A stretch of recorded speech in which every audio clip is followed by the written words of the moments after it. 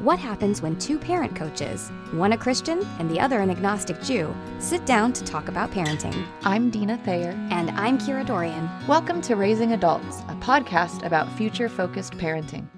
Well, hi everyone. Thanks so much for listening today. Welcome to Raising Adults. Today, we are going to talk about blended families. I mean, I say we, but I'm not going to say anything because Dina's the expert here and she is going to impart her amazing advice and ideas for families that are either coming into a blend or already in a blend or are maybe considering maybe they're going to come into a blend at some point.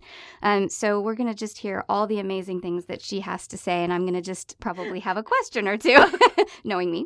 But before we get started, we wanted to let you know about the attribute of the month. Today is the 29th of April, so we decided we would let you know now. We're kind of cheating by a couple days, but we won't be speaking to you again until we're into May. So we're going to tell you today the attribute of the month for May is thankfulness. Now, you might be thinking, well, shouldn't they have saved that for November? Really, Kira? Really? Explain that. It's crazy.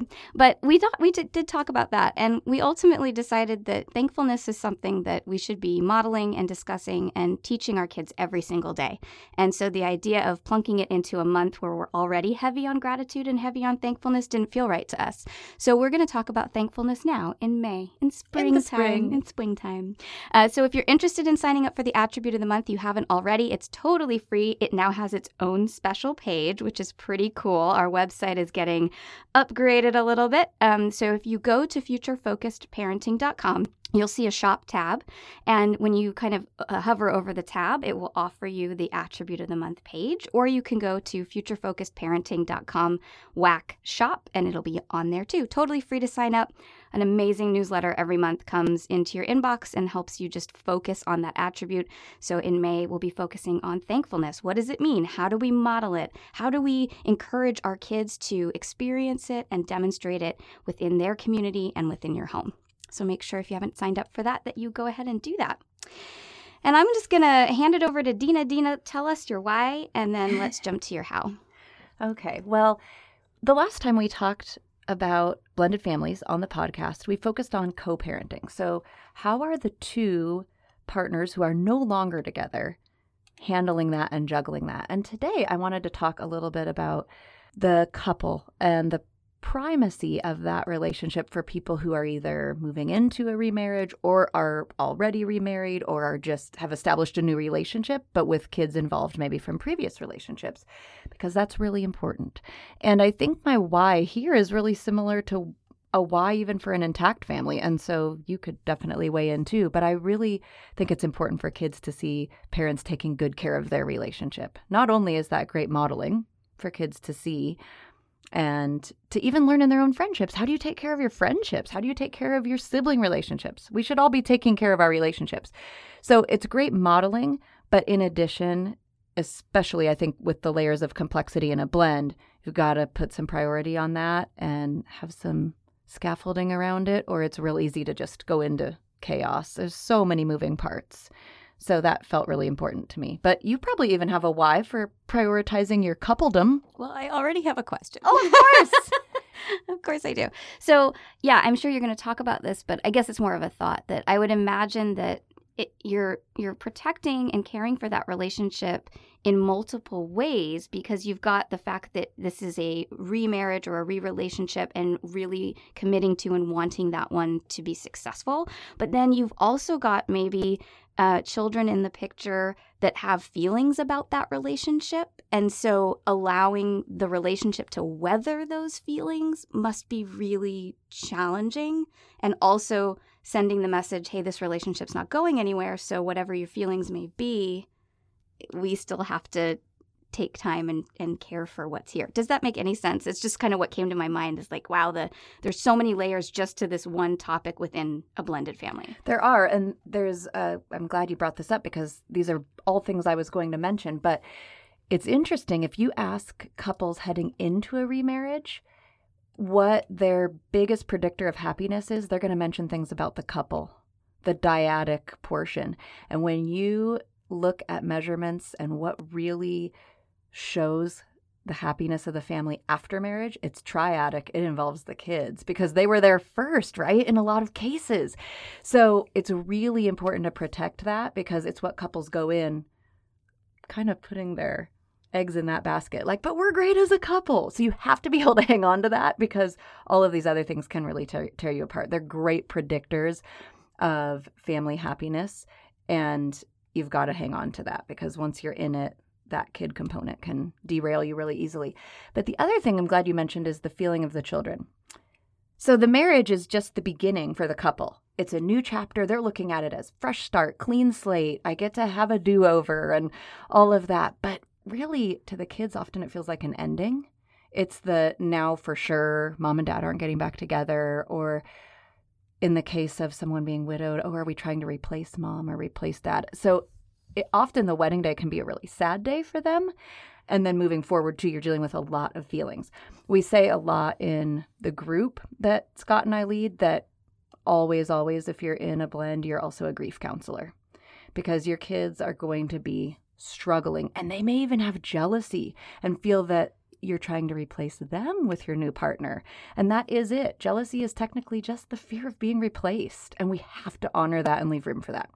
So it's a great point. Goodness gracious. It's so incredibly complicated. And I'm sure you're dealing with your own grief. Even though you've happily found this new person, it's the end of that for the couple as well. I'm never going to be in my intact original family, which for most of us is what we picture going in the first place, right? So it really is the closing of a chapter and the opening of this new chapter. And the grown-ups are probably like super on board, new chapter. And the kids are like, hey, I'm still back here in chapter 2 and everything was really good back there. For sure. Most of the research shows that kids are about 3 to 4 years behind the adults. Yeah, so they take a lot sense. longer to get on the bus because they weren't asking for any of this, right? They weren't asking for the end of the first relationship or the beginning of the second. So you're exactly right. And that's why I wanted to talk a little bit about that today. We've done a whole episode about parenting on the same page, but what does that look like when you aren't both the biological parent of all the people? And why is that so important to take care of your couplehood and let the kids see that, even if, like you said, they might have some feelings about that aren't always positive. So one of the things I wanted to just kind of make sure to address is this is not my phrasing, but I love it. And the organization at Family Life Today, they have a blended family kind of offshoot, and they talk a lot about putting your spouse in the front seat. And I really love that. It came out of a true story where a couple was getting together, then they got married, but she had this rotation set up while she was a single mom that the kids took turns sitting in the passenger seat up front.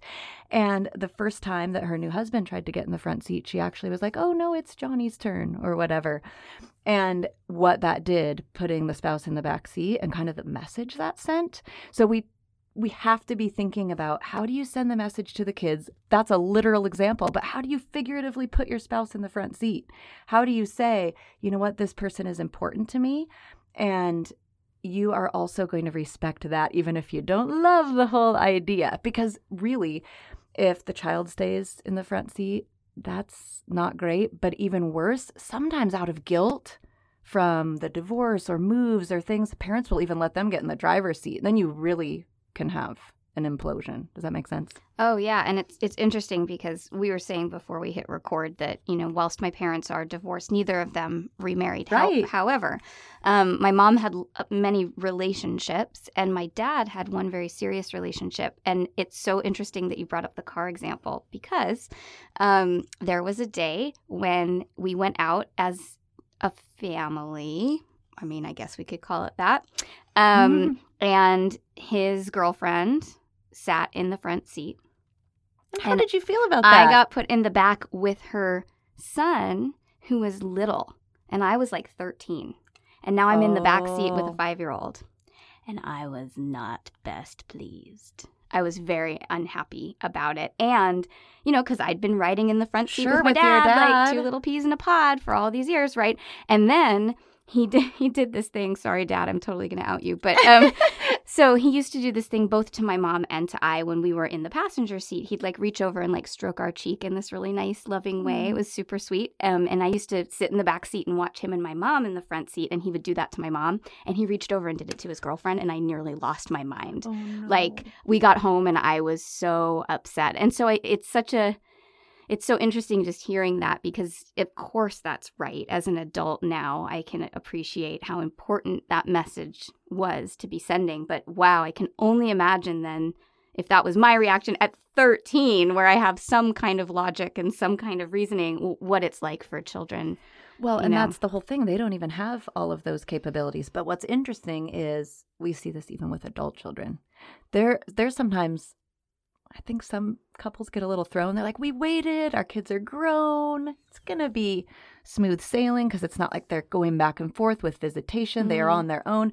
And often you even have more resistance. So I think it's great that you brought up an illustration when you're already a teenager, because adult children can go ballistic too. They've had things look a certain way for even longer. So in some ways that's harder. I mean, there's different layers. There's like no perfect...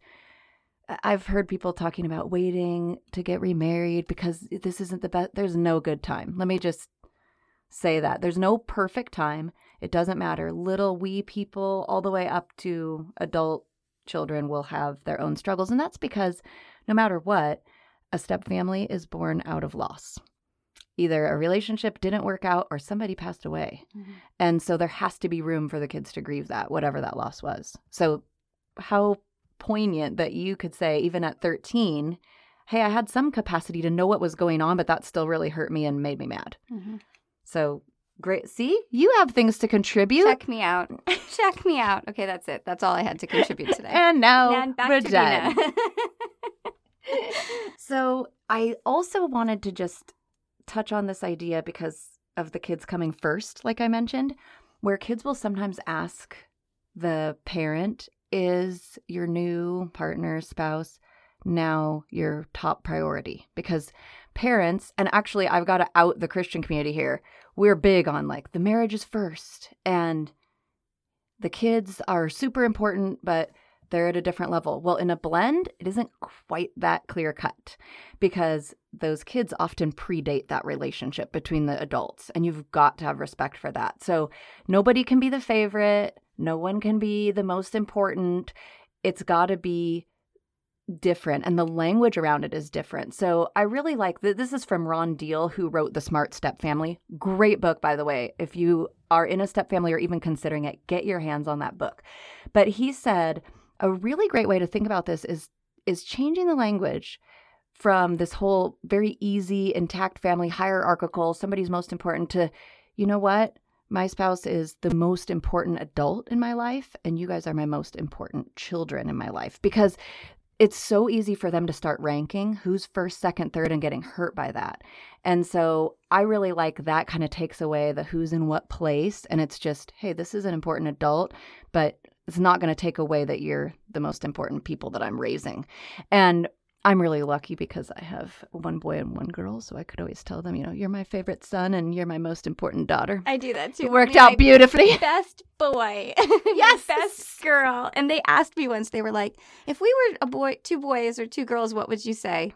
I was like, I have no idea. Then you just do what my mom did to my sister and I. She would say to Siobhan, you're my favorite, but then look at me and go, but I love you more. That's great. I mean, it was just, she was just being silly, but we still laugh about that. And I've said it to my kids once or twice. They'll tell you. So I do think that's important also that we work on the language around that so that they know that, yes, this new person is important. And you're going to even see us take some time together. We might go on vacation together. We're going to go on dates. We're going to take care of this because we do want this marriage to last a lifetime. That's a big deal, especially if you've been in one that didn't go that way. Right. However, they have to know that they're important. Does that make sense? Yep, that makes perfect sense. And it's probably harder. I mean, it's hard enough on our kids when we go on a date night. Don't leave me. How can you leave me? Drama. Right? But I would imagine, again, you have this whole other layer of not only are they feeling don't leave me, but they're also like, how can you go out with this person who's not my mom or my dad or, Yeah. It's hard. And it's also hard for them to reconcile their own feelings about the new person on the scene they're not even always negative. Sometimes when they start to like stepmom or stepdad, that creates a whole new struggle because kids, let me tell you, they are fiercely loyal to biological parents, even when there's issues, even if that parent is abusive, even if they're in prison, even if they're an addict. It doesn't matter. I've started to see most scenarios. I, of course, haven't seen it all. I can't even remember. Scott would remember, but there's like, I don't know, like 70 some odd ways a step family can be configured. So there are so many different versions of it. And I definitely haven't seen them all personally or firsthand, but I definitely have seen pretty wide spectrum of fascinating bio parents that aren't in the picture anymore. And it doesn't matter. The kids love them fiercely and they're loyal. And so that can be really hard for the new parent coming on the scene because you've got to move at the pace of that child. They have to set the pace. You can't rush that or force it or fabricate it. It can only happen genuinely if you go at their speed. And I think that's sometimes hard because, of course, in the little dating period, it can feel all cute when you're all out together. Oh, look, we're going to just be a family and gel and it's going to be great. When you're all, you even described all going out as a, quote, family. It looks really super cute. And then sometimes it's not the reality once you're all thrown together. And I just think that can be really, really tricky. There has to be room for them to set the pace. And even I think if that takes longer than that parent was hoping for, because it usually does. So those things are hard to set up. And I think particularly same gender, there's a fierce loyalty.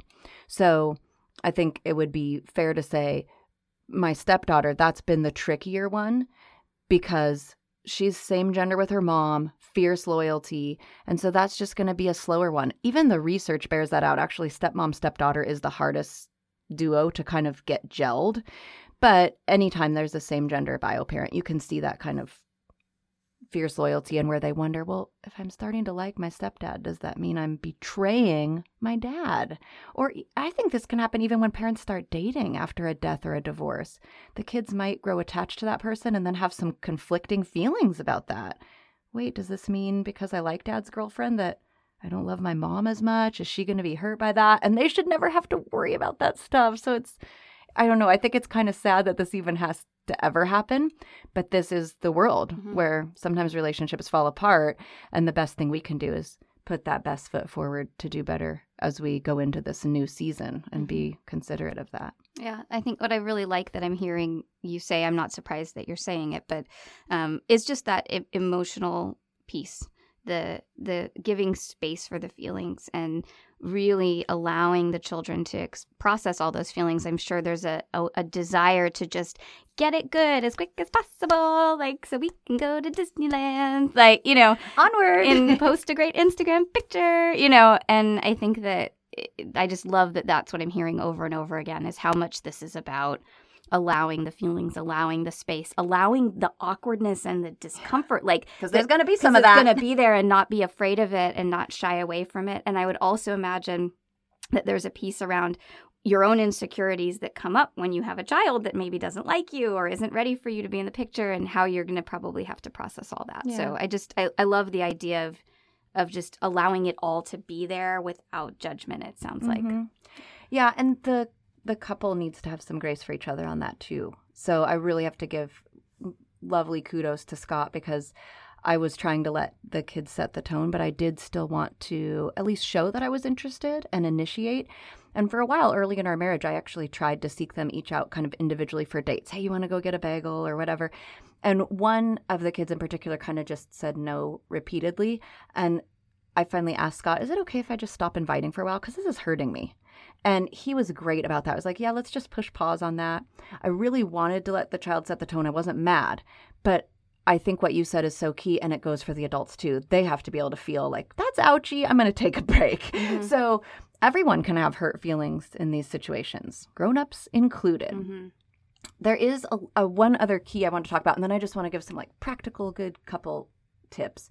But a really important thing, even when there's room for feelings, is that respect is present and that we don't go from tolerating feelings to tolerating disrespect. That's a different thing. And I've had to be really careful about that in our home. And again, Scott does a great job.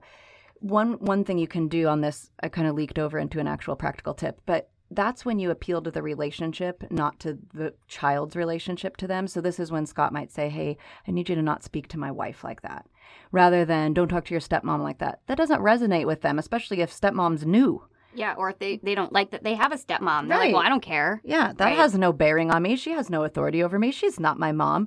But it is okay for the adult to say, this is my partner. You're not going to disrespect them. So I actually wrote down a little way to say this. And for me, as a believer, this is colored by that as a Christian, but this is something that anyone could adapt in a way that works. So you'll hear Scott's name and God mentioned, but this is a good way to think about this. So something you could say to your kids is that when I allow you to disrespect, fill in the blank. So for me, Scott, I'm not honoring my vow to love them because I'm allowing that disrespect. And so I would often say to my kids, I made a vow before God to love him and cherish him. You don't have to be excited about him, but you do have to just respect him as my spouse.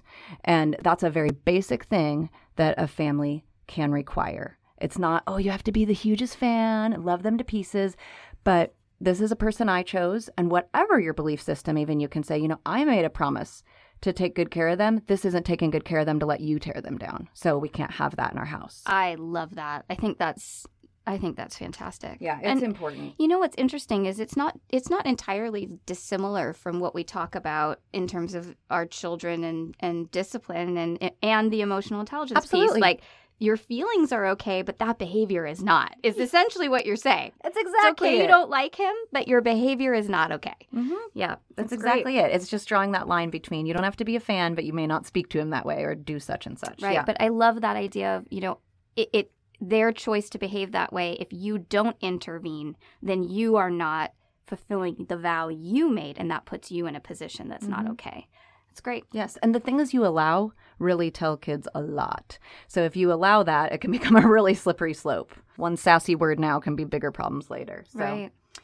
Well, before we close, I wanted to give couples who are in maybe a new relationship or a remarriage just some tips that hopefully will be helpful. And my first is to really lower the expectations about how it's all going to look in the beginning.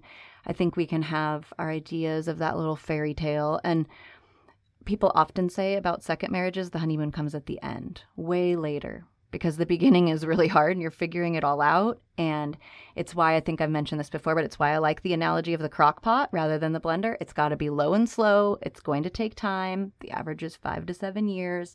So be patient with that. And that means if you come in thinking it's all going to be cute family right away and rainbows and unicorns, you're going to be disappointed. So not only letting go of how it should look, but how long it should take to look like that. I think that's really big. Second, and I would say this even to intact first couplehood people, date your spouse. You've got to get breaks from all of this. There's a lot of moving parts and a lot of feelings, and you might be having to juggle visitation schedules and maybe an ex-spouse that's tricky or some other co-parenting challenges, and you've got to have those breaks. So take dates, take vacations, do all the things. Also, at least early on, my recommendation is when you're in a new relationship that you parent down biological lines, that you don't try to come in and parent the other person's children or hand out consequences and discipline in particular to kids that aren't yours. You might get there over time, and I think particularly if you came on the scene when the kids were younger, I still do not discipline young adult people in my household that are not my biological people, just because that was not established. They were older when I came in. So you'll have to look at your own situation and kind of play that out. However, we have moved to the place where when we hand out consequences, we are together. But it's still the bio parent delivering the news. So here's what's going to happen because you did ... But we're together. They know we've talked about it and that we're on the same page, but I'm not handing out, now you're going to have to do this or you're grounded or whatever. So I think that can be really helpful, and also just remove some tendency to conflict, at least in the beginning, in those early years. So that can be a big one. I have a question. So hopefully I have an answer. What happens if, a stepchild makes an offhand comment about the bio parent to the step parent? So for example, if one of your stepkids had made a nasty comment about Scott to you, maybe as a way of testing boundaries. What's Dina going to do? How's she going to handle that? Something that maybe in your heart you feel like, I need to correct that, or I need to say something about that. How would you have handled that at the beginning? And how would you now, these many years later, how do you handle it now? At the beginning, I actually directed them back to the parent. This is partly also not even related to being a stepfamily. It's that I have a communications degree, and I really believe in that. And I also believe in it even just biblically as a Christian, that we go to the person. And I would say, it sounds like you have a problem with your dad. You should talk to him about that. Because I don't like holding the information, especially if they were like, don't tell my dad. Well, I'm not going to do this secret keeping stuff unless it's around a safety issue, right? So I'm not doing that. Now it's been long enough, honestly, it doesn't really happen. And if there's any grumbling, I usually remind them how lucky they are to have such a great dad. I mean, he is awesome. He's full of grace. He's full of fun. And I usually just remind them, you got a pretty sweet deal here. You might want to check yourself before you wreck yourself. So I feel the freedom to say that at this point. Where we've struggled is more the opposite, is kids grumbling about the step-parent to the bio parent. And I have been guilty at times of letting my kids vent. And I've had to really work to rein that in. Kids need a safe place to talk about stuff, but it's still got to be, hey, no, you're not going to talk about my husband like that. So where do they go? It's a line. It's so tricky. So who do they talk to? Because it's also not going to be appropriate to send them to the other bio parent. Mm-hmm. So who do they talk to? Who do you encourage them when they're feeling those feelings about their step parent? They want to express them and process them. What's the best way for them to do that? Yeah, honestly, I might be an anomaly here, so I want to really cop to that. But my kids are really close with each other, so I can pretty freely direct them to have sibling chats. Not everyone maybe can do that. My two are really close. And we do get the opposite parent thing. It's not ideal, but you're going to hear what happens in the other home sometimes. It's more that I want them to know, hey, it's safe to be frustrated. There's just a line where we could cross over into gossip, and we're not going to do that. That would be, okay, at this point, I hear you're having a frustration with Scott that probably we should call a family meeting for, so you can tell him, not be telling me. So that is a tricky one because they've got to have room to talk it out. And I do think if you have siblings that aren't close, if your kids, which I highly recommend if they've been through anything like this and they show any signs of kind of behavioral backlash, they should be in therapy. So you can always suggest talking to the therapist. You can suggest talking to other trusted adults, maybe a coach, someone at church, things like that, an aunt. But it's best to kind of keep it away from becoming divisive of the couple, if you can. I mean, not more easily said than done, I will say. I can imagine all of this is more easily said than done. Yeah, for sure. Okay, a couple last things. One is you have to feel it to heal it. Let your kids grieve. I've said it before, but I think we forget to leave room for that. So I've said it like 47 times. So if you didn't catch that, you're also a grief counselor. Make it happen. And then encourage your partner to spend time with their bio kids. I think sometimes even the adults can have some jealousy. Like, oh, their kids are here this weekend, and so I'm going to go to the back burner. Go to the back burner gladly. Like, that's your time with your people. Enjoy that. Have fun. Just like I encourage my kids to have fun with their dad, I want to encourage Scott to enjoy time with his children. That's actually going to endear your stepkids to you more. If they feel like you're coming between them hanging out with their parent, they're going to resent that. So encourage that biological parent-child bonding. And then last, if you are a Christian, pray your hiney off, because this is a thing that is not easily just handled with the skills that we all bring to the table. Sometimes you need a little extra divine guidance. So I know I have run out of things and come to the end of myself more than once in a blended family and had to just be like, all right, time to pray. So those are my practical tips. I wanted to just get that little list out there. That's awesome. That's awesome.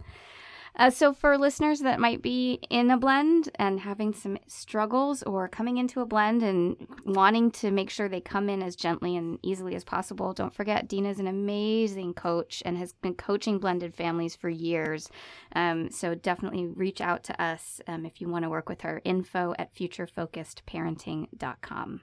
All right, my quote today is, because we're talking about couples, but those are extra parents in a kid's life. And so I really love this one. It's from the organization I support, Co-Parenting. A child cannot have too many people who love them and want to help them succeed. So just extra bonus adults loving you. You can look at it that way. That's so wonderful. Well, for more information, you can always go to our website, futurefocusedparenting.com. Don't forget, we have workbooks on Amazon. If you type in Future Focused, it'll probably come up. Yeah. But we have the Future Focused Parents to Be workbook, which is for expectant couples or couples who are maybe expecting their second or third, where maybe the first time round didn't go as well as they had hoped between them.